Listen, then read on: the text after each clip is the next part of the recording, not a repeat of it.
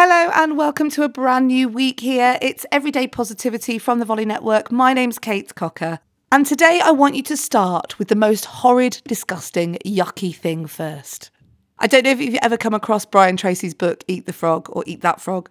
It's about doing your to-do list, but doing the big, horrible, stinky, unpleasant thing, the thing you really don't want to do first. And it's a trick to help you be super duper productive.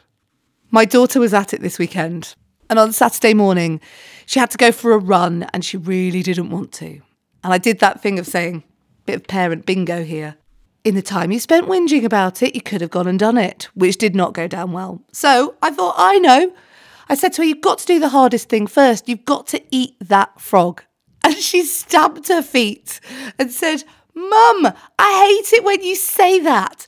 Who eats frogs? And she's absolutely right. Who even wants to eat a frog? But that's the point. Doing the ugliest, weirdest, most disgustingest job first will set you good on your day and on your week. Just get it done. Let's get it out the way. Get the nastiest thing done first.